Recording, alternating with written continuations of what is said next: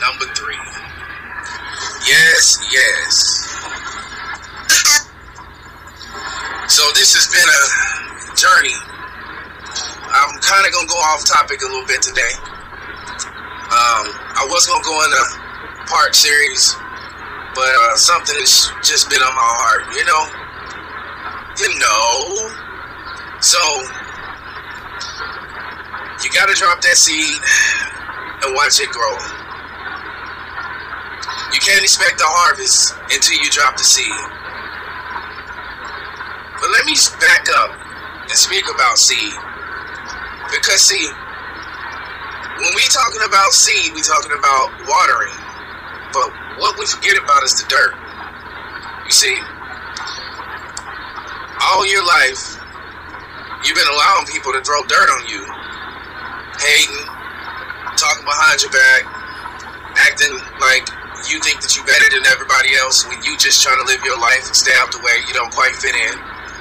But you didn't really wake up and realize that the dirt that was being thrown on your seed was actually helping you grow. It was actually helping you to find out what you have inside of you. Because see, what's done right now, who we are right now, is not who we will be in the future. Just allow yourself to give your future self an opportunity by doing the hard work and things now. But I just wanted to back up for a second and talk about thoughts are very powerful. You see, because when I was in my drug addictions, about 17, almost 18 years now, I can remember sitting in the drug house. I'm just going to be frank with you. We call it the dope house. That's what it was. Call it what it is. It was the dope house. Sitting in there and I'm getting high, doing my little drugs or whatever, and I look around the room and I'm like, what am I, bro? Like, come on, man. I said, self, what has got you like this? You didn't come from this.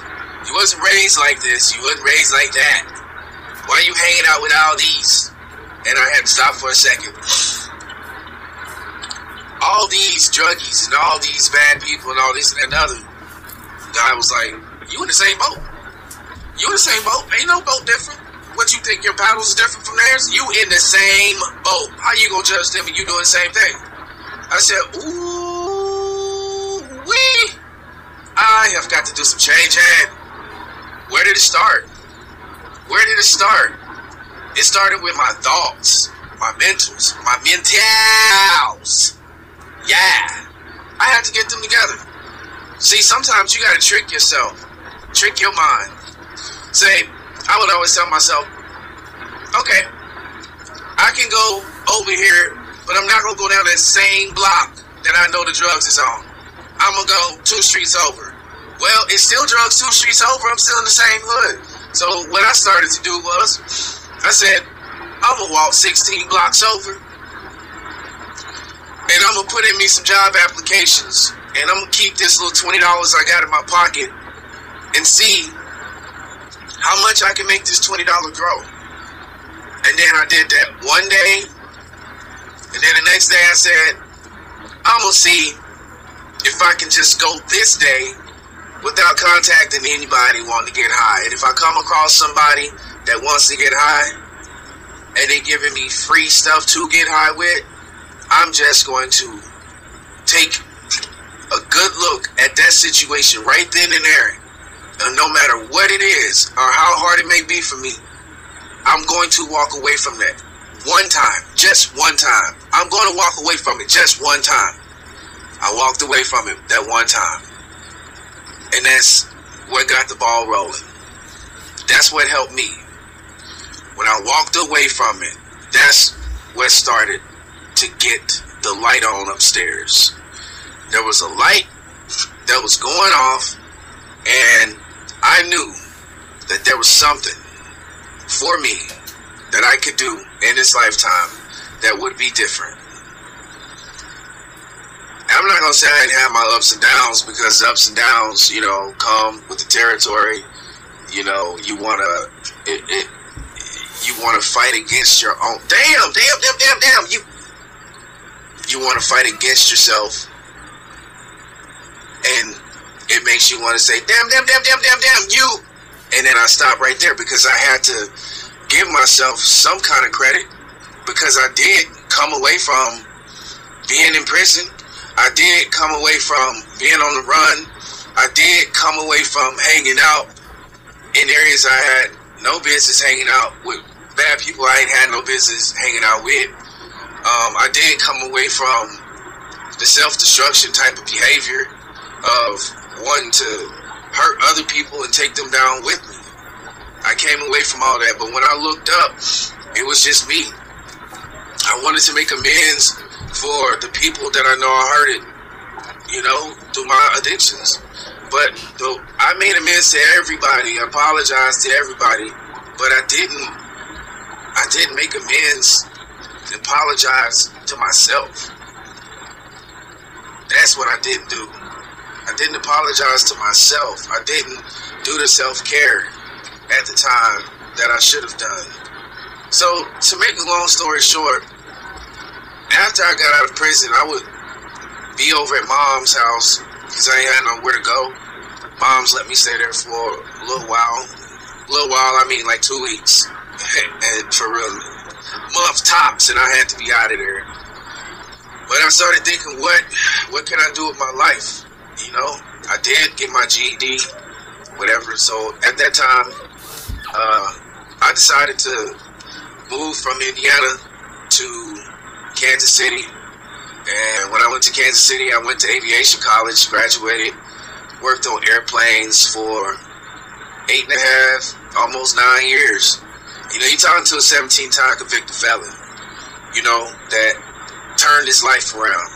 It was not easy. It was not a cakewalk.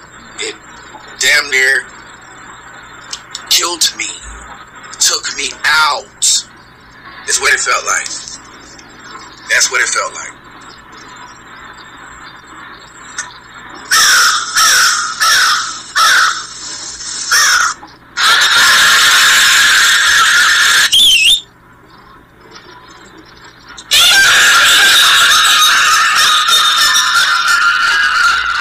So in the meantime, what are your thoughts taking you to? What are you manifesting? So while I was dealing with coming from drug addiction and the residue of drug addiction, I started to put things together into perspective. I started to use auto-suggestion. I don't know if you know what auto-suggestion is. You deliberately, subconsciously, think about a thought long enough to where you automatically start suggesting it in your subconscious, even while you're doing other stuff. So I would tell myself little stuff like, I'm him. I'm better than I was in the past. I can get over this. I don't have the urge to do the drugs no more. I don't have the urge. I don't have the urge to hang out with the people that I used to hang out with anymore. I don't have the urge. Everything's gone. It was not gone. It was there. Like, I was still tempted to get high. And the one thing that the devil would tempt me with ultimately was the women. Some beautiful, gorgeous, thick woman walk in. Hey, what you doing tonight? I'm going to work. Oh, well, I just started getting high and I wanted to get high with you. You ain't got to do nothing. I pay for it all. Ooh, no. Time to get up out of here. Start backing it up. Time to get up out of here. And that's when I started to realize that it was my thoughts that started to bring me places. And I said, what if I could just hang my hat on this one thing, even though I know I don't have it, but if I just use my imagination, and I see myself in the future in my 40s, healed. I see myself healed, healthy, happy, humble and hungry. I'm going to say it again. I seen myself healed, happy, healthy, hungry, and humble. And at that time, I was in my mid-20s, early 20s, 23, 24. And this is before I got the life sentence. This is before I got that pink piece of paper with the 17 count indictment. This is where I got that. Before, way before. I didn't even know that was coming.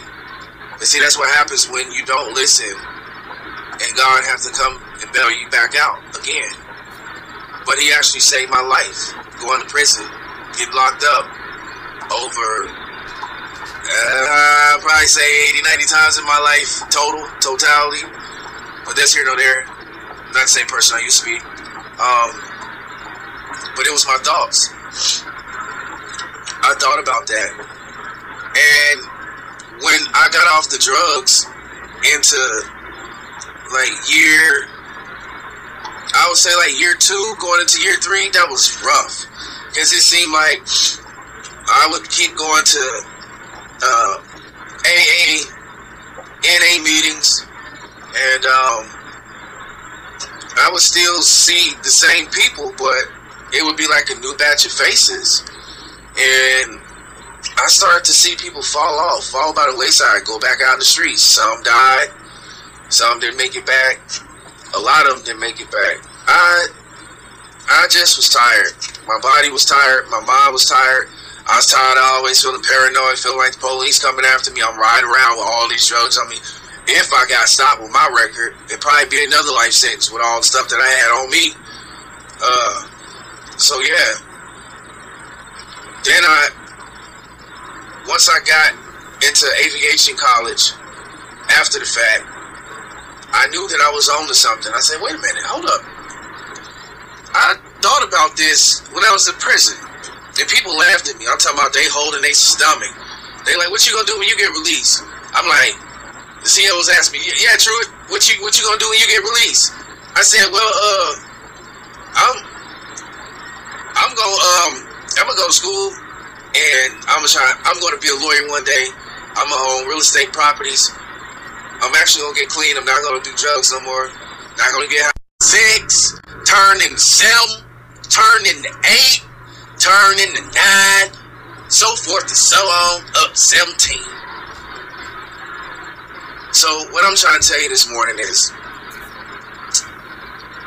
you are not just a human being having a spiritual experience. It's the other way around. It's the other way around. It's the other way around. It's the other way around. Ladies and gentlemen, you are a spiritual being having a human experience. You're connected back to something else, but you're here living in this body in 3D, but your spirit is connected to something else. See what I'm saying? So what will you do with this morning's message? Please take something from it, even if it's a crumb or a morsel. Even if it's a crumb or a morsel.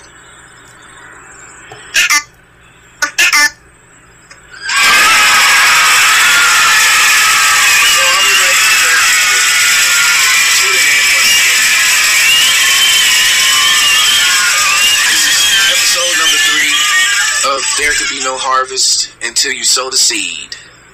I am your host, Sylvester Truitt, aka Sylvester.